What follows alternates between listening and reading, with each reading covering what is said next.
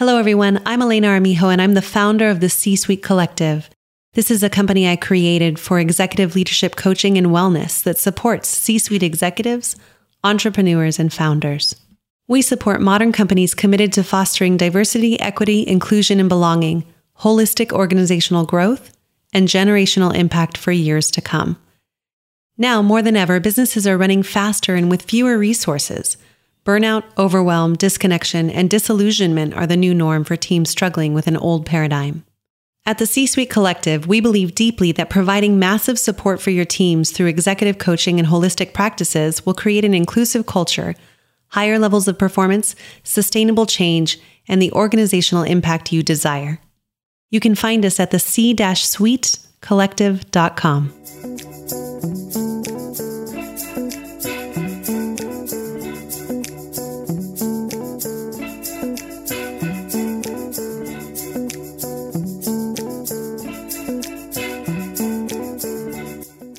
How can leaders continue to develop courage?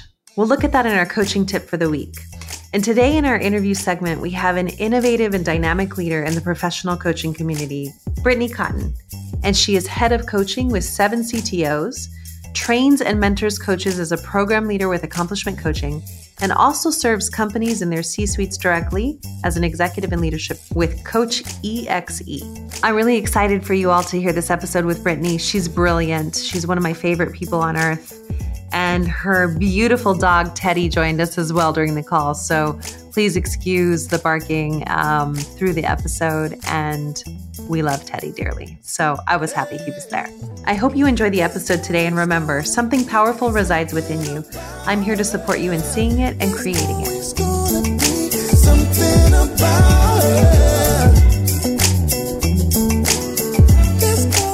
So how can leaders continue to develop courage?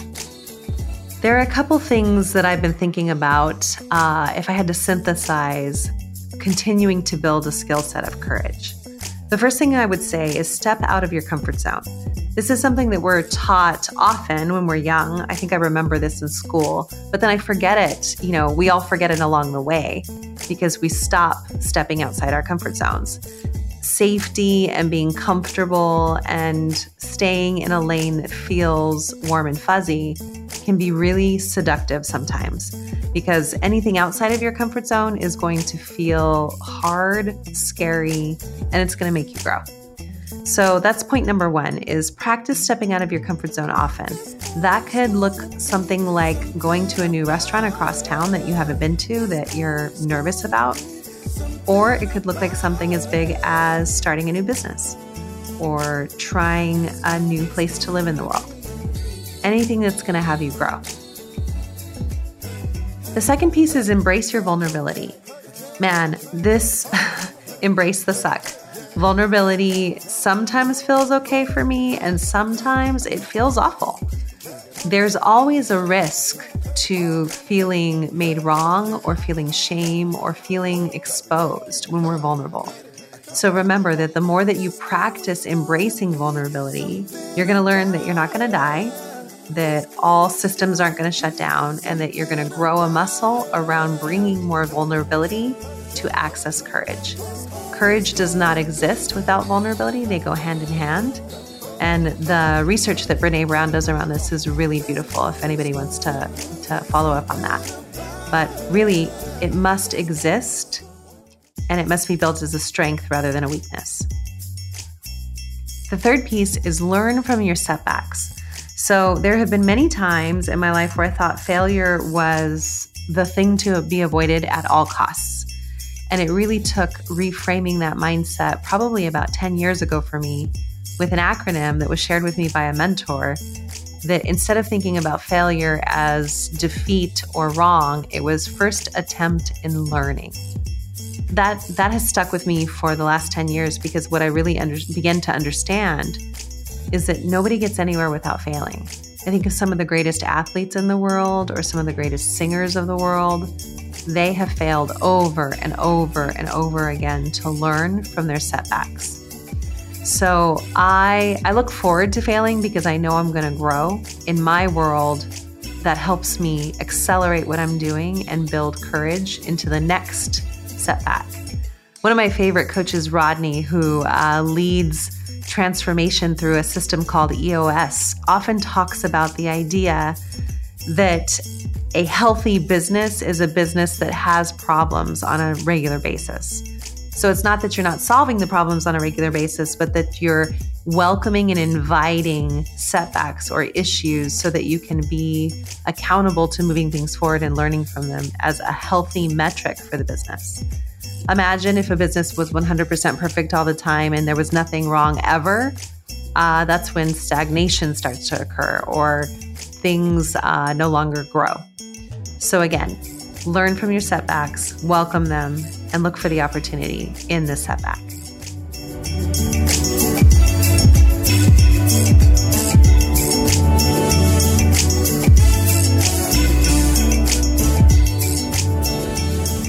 Brittany, I am so excited to have you here today. You're one of my favorite people in the whole world. And I always like to, I always like to share with people who are listening how we met. And I remember one of the first times that I got to work with you, we both met each other through Accomplishment Coaching, the beautiful training program that we both worked with to become coaches. But I remember I got to train and lead with you in a room in San Diego, I think is where it was, the very first time that I officially got to meet you. And I remember leading with you and thinking how incredibly wise and brilliant you are for just for your season of life and where you're at. And it never ceases to amaze me, the beautiful things that come out of your brain and your heart. So thanks for being here. Thanks for having me. Yeah. Well, let's start off with sharing a little bit, like, how did you become a coach? What led you to coaching? Like any great love story, accidentally, not on the lookout for it. So I wasn't out, swiping coaching apps.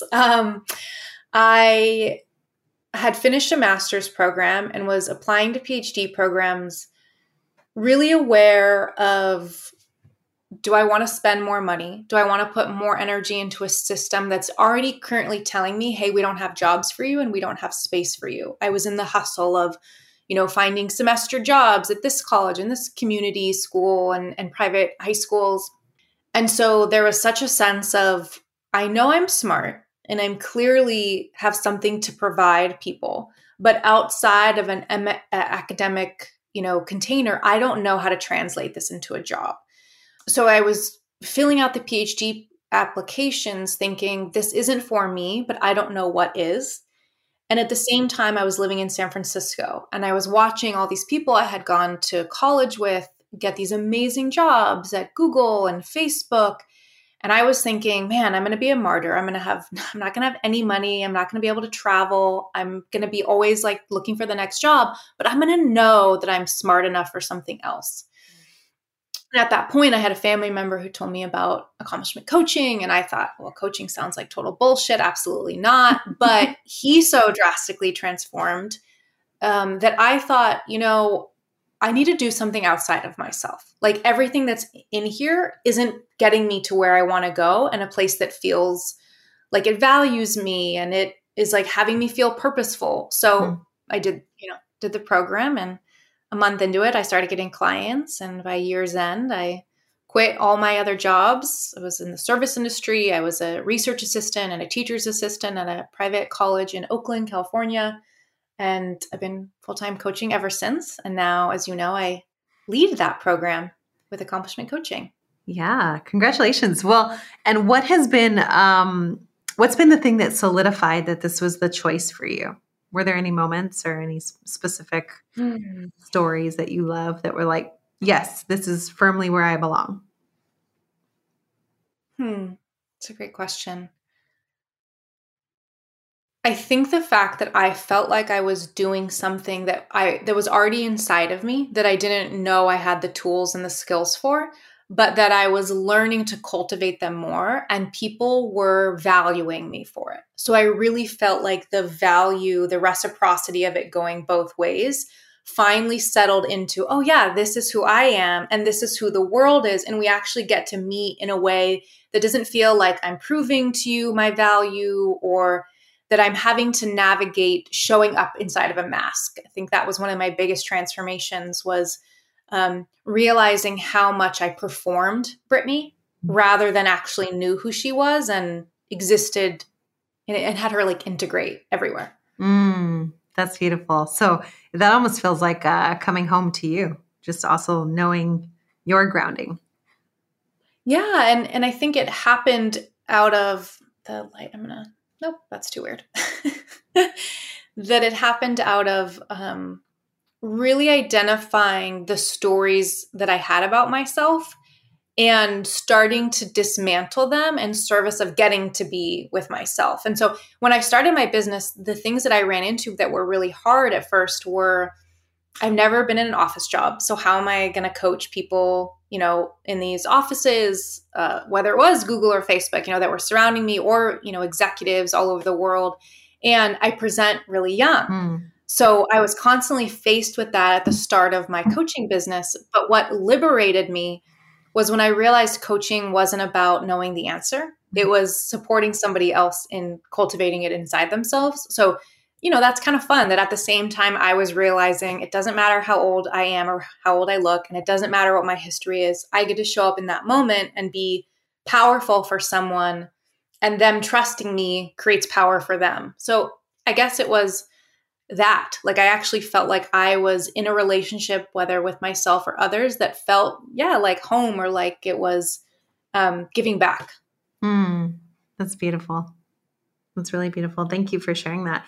And one of the reasons I wanted to have you on today was because I think the type of leadership that you bring to the world and that you support others in is really about changing the norm and the way it goes. And so I know that in addition to your leadership role at Accomplishment Coaching, you are a leader with 7 CTOs. Do you want to talk a little bit about what that org is and how you got there? Yeah, absolutely. So 7 CTOs is a membership organization that really serves the technology leader to be the executive their company deserves, but also have the experience of leadership that they deserve. And it's really about shaping the future of technology leaders such that technology education is all over the world, that human education of who we actually are is all around the world, and really the combining of those two, which is really interesting right now in the face of AI. But you can imagine in a community full of hundreds of CTOs, there's so much around what does humanity look like in the face of this. We're in a technology world, and now we're actually having technology pretend to be human. But with 7 CTOs, I'm the head of coaching. So I create all of our leadership content and facilitate our peer groups, as well as lead our retreats through the methodology that a technology leader cannot just be a technology leader. They have to be a human leader, a people leader, a heart-based leader in order to really have the impact they want to have. Oh man, it is such a service that you are bringing to the world of tech, because for so long I think, and I learned this through Brene Brown's work actually. When we're talking about vulnerability and the difference between systemic vulnerability versus human vulnerability, and we often with our tech leaders run into this conversation about systems can't be vulnerable, but people must in order to create amazing systems. So what you're doing is amazing. And for anybody who's listening that is a CTO, I would run to work with Brittany and their program because you've created such a community there. And I've had the privilege of getting to see your work in real time with them. And I think it's really beautiful what you're doing. So that being said, what have you started to see more of as trends? I mean, we're just entering 2024. For me, the new year started out very slow, much slower than I was comfortable with in terms of life slowing me down. So it's less about like slow work or there's not work coming through the door. There's a ton of work coming through the door, but it was more like I was getting signs every time I turned around to go slower. So like sit on your goals for a while. Don't declare them yet. Say no powerfully to work that doesn't align with your values. Things like this is what I've been wrestling with. And as a result, it's had 2024 feel much slower than it normally does. So how about you? what's been happening in your world there. It's funny you say that on, Instagram. I think it was today or yesterday. I keep seeing all these memes about how like January is like the most days of the month in the year. And people are feeling like, wait, is it February 2024 yet? And I was thinking, does this happen every year? Or is it just this year that feels like time is moving slow? Yeah. One of the things I'm really present to, the trends I'm seeing is last year was hard.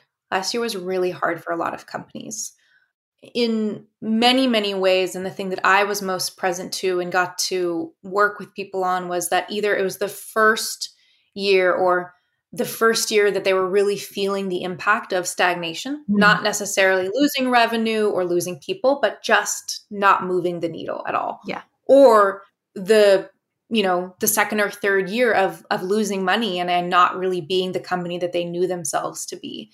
So I think that that's really what's been in the space. And I'm noticing a lot of the companies I work with, they're over that hump.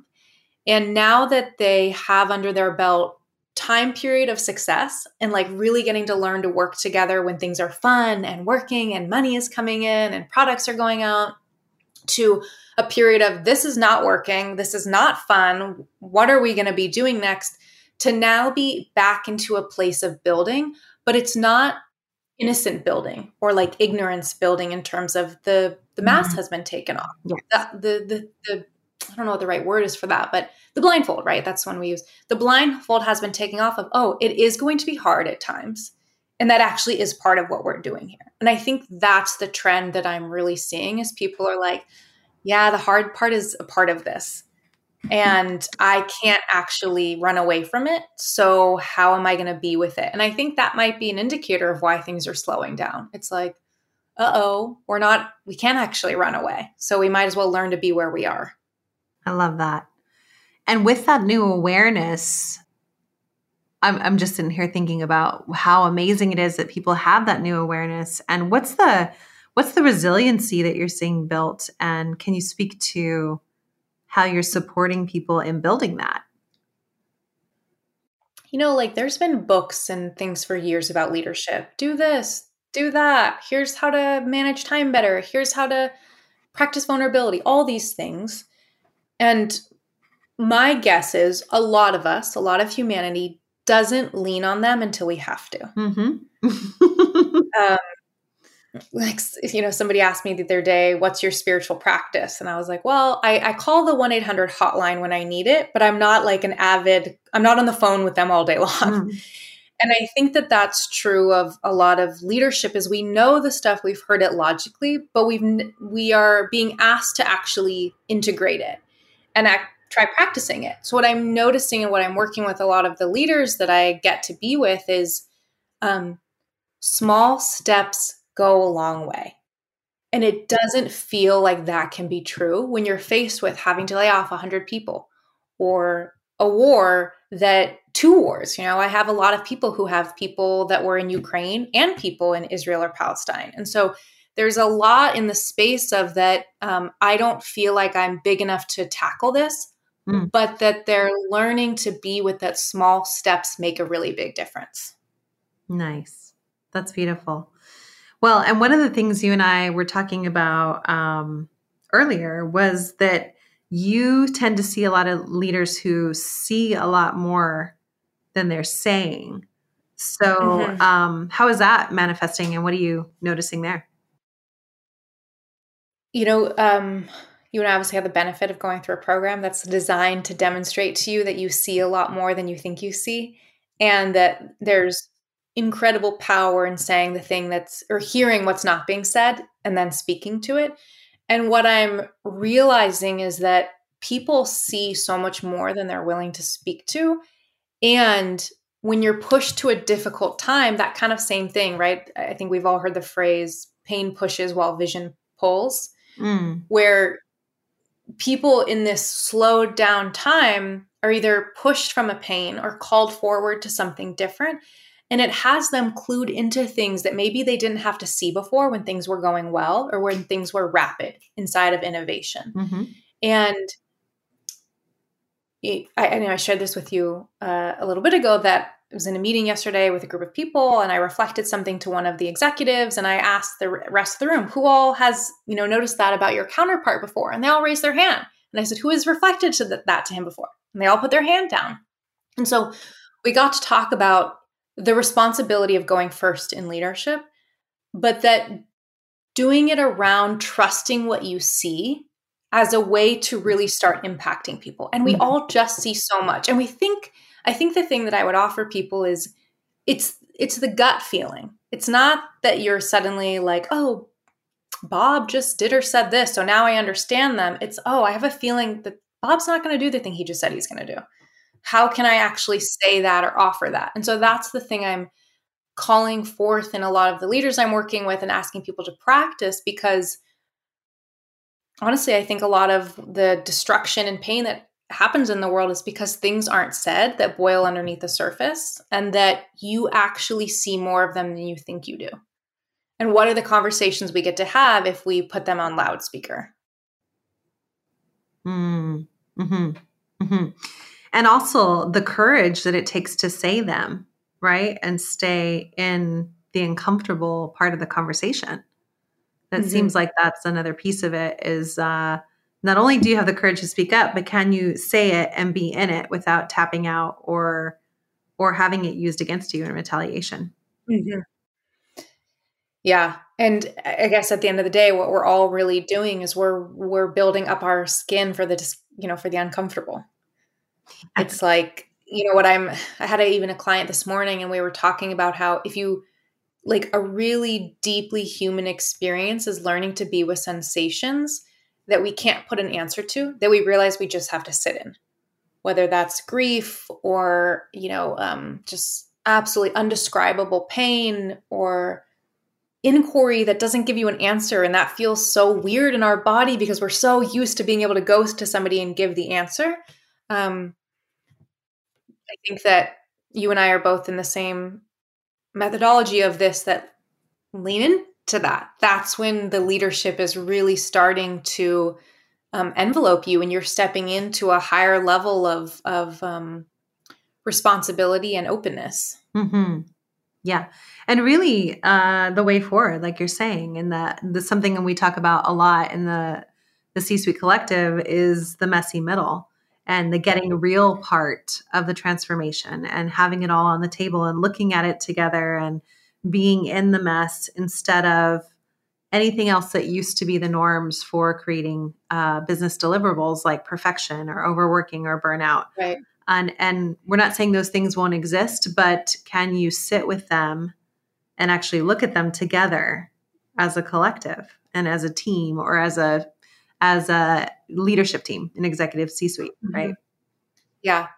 I was on a call with a team that I coach a few weeks ago, and what they brought to me in the request of a group coaching session was, we're really bad at making decisions, and we want to, we have to make the decision on this thing today. Mm-hmm. Like we have to. Mm-hmm. And to their upset, like where we ended was, what if you actually didn't? Mm. And like, what if you actually didn't get off this call and sat with that you didn't, but not as a failing of you all not being able to come to a decision, but of a growing of not getting to be with each other when things are just tied up in a bow.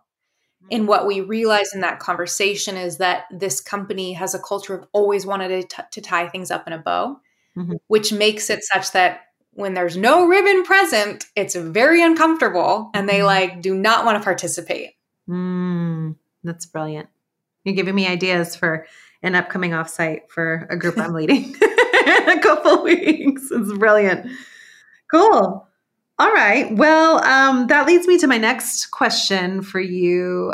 You are a leader of leaders. You've trained so many beautiful leaders. And so what are you telling people about difficult times and where we're at in the world and leadership in general right now, where it's headed? I think a lot of work has been done in this arena, but I don't know that it's hit me as strongly as it has recently, that, we're conditioned to believe that there has to be an answer or there has to be a solution. Mm-hmm. Even when we're kids, right? And we ask our parents, why this, why that? either they give you the answer of why, or they say just because. But just because suggests that there is an answer, we just don't know it or we're not going to give it to you. Versus, I don't know, not everything has to be answered. And I think that that's kind of like one of the biggest things that I'm running into, and that I think really shakes us to our core during difficult times, is this idea that we're supposed to have the answer and the answer is supposed to fix it. And if we look at everything happening in the world right now, you know, there's clearly not an answer because we can't come to a consensus. And so while everybody spends a lot of time thinking, well, we just have to find the consensus, what if the actual learning is that there isn't one? And how do we be with each other when there isn't one?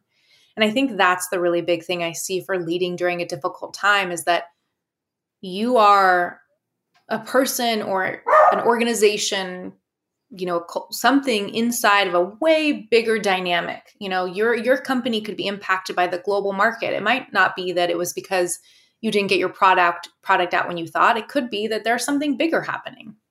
And to actually recognize who you are in the bigness, which is that you cannot control it. It is not up to you to solve this. And so what mechanism can you learn to be with the bigness without going to the belief that you need to fix it or find the solve that's as big as the problem? It's kind of like the power of locating your, sounds so weird. And I think a lot of people would be like, that's not the way we usually talk about it, but like locating your smallness and then the bigness that your smallness gets to provide, such that I am just one person, you know, impacted by this huge cultural phenomena or industry phenomena right now. Okay, well, inside of my control, who do I get to show up as in service of my team and myself and my organization? And then trusting that that actually is enough. And we just kind of don't want to, because when the difficulty feels really big, it seems like we have to match that with our solution. And what if the solution gets to be you taking one new step every day or trying out something different you've never tried before? Yeah, all roads lead back to you, right? Like if the more you can belong to yourself and the more you can create awareness in yourself, the more impact you will have in your spaces, the where you are. Really cool. Really, really cool. What do you hope to see over this next year in the development of resilience and difficult conversations and people growing their ability to be in uncomfortable conversations? More people leaning into that self-work is organizational work. You know, especially it's really interesting at 7CTOs. One of the things we sometimes run into is like, yeah, I get it. There's things for me to work on, but like my company is paying for this and I really need to work on something that my company needs. And I'm like, what if you are what your company needs? And that you working on you is actually access to shifting that, you know, the ROI or what have you. And through that lens, another way to think about it that I interact with or get caught up in is it's really interesting. I work with a lot of like startups or smaller companies, and smaller can still be like 500 people. So there's still a lot of dynamics, a lot of things at play. It is really interesting when you go into the Amazons, the Facebooks, the Toyotas, the, you know, Live Nations of the world, and they're like, yeah, but you don't get it. This is very corporate. So even if we learn this, we can't apply it here because there are rules here. And the thing that I would love for people to get is, yes, but you matter. So you changing this is access to the 2 people that report to you and then the 3 people that report to them. And, you know, I'm not saying go, you know, change the wheel of your company, but I'm saying that you actually changing the wheel of yourself could inherently change the wheel of the company.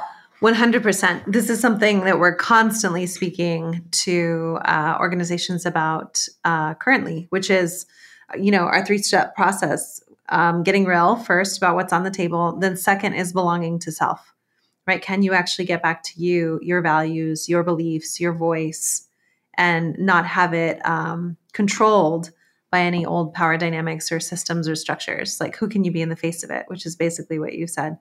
And then what emerges is cultures of belonging that need support and structure and sustainability, but there's a shot, at least for that soil, to sprout seeds of new collective energy as opposed to people getting left behind or tapping out.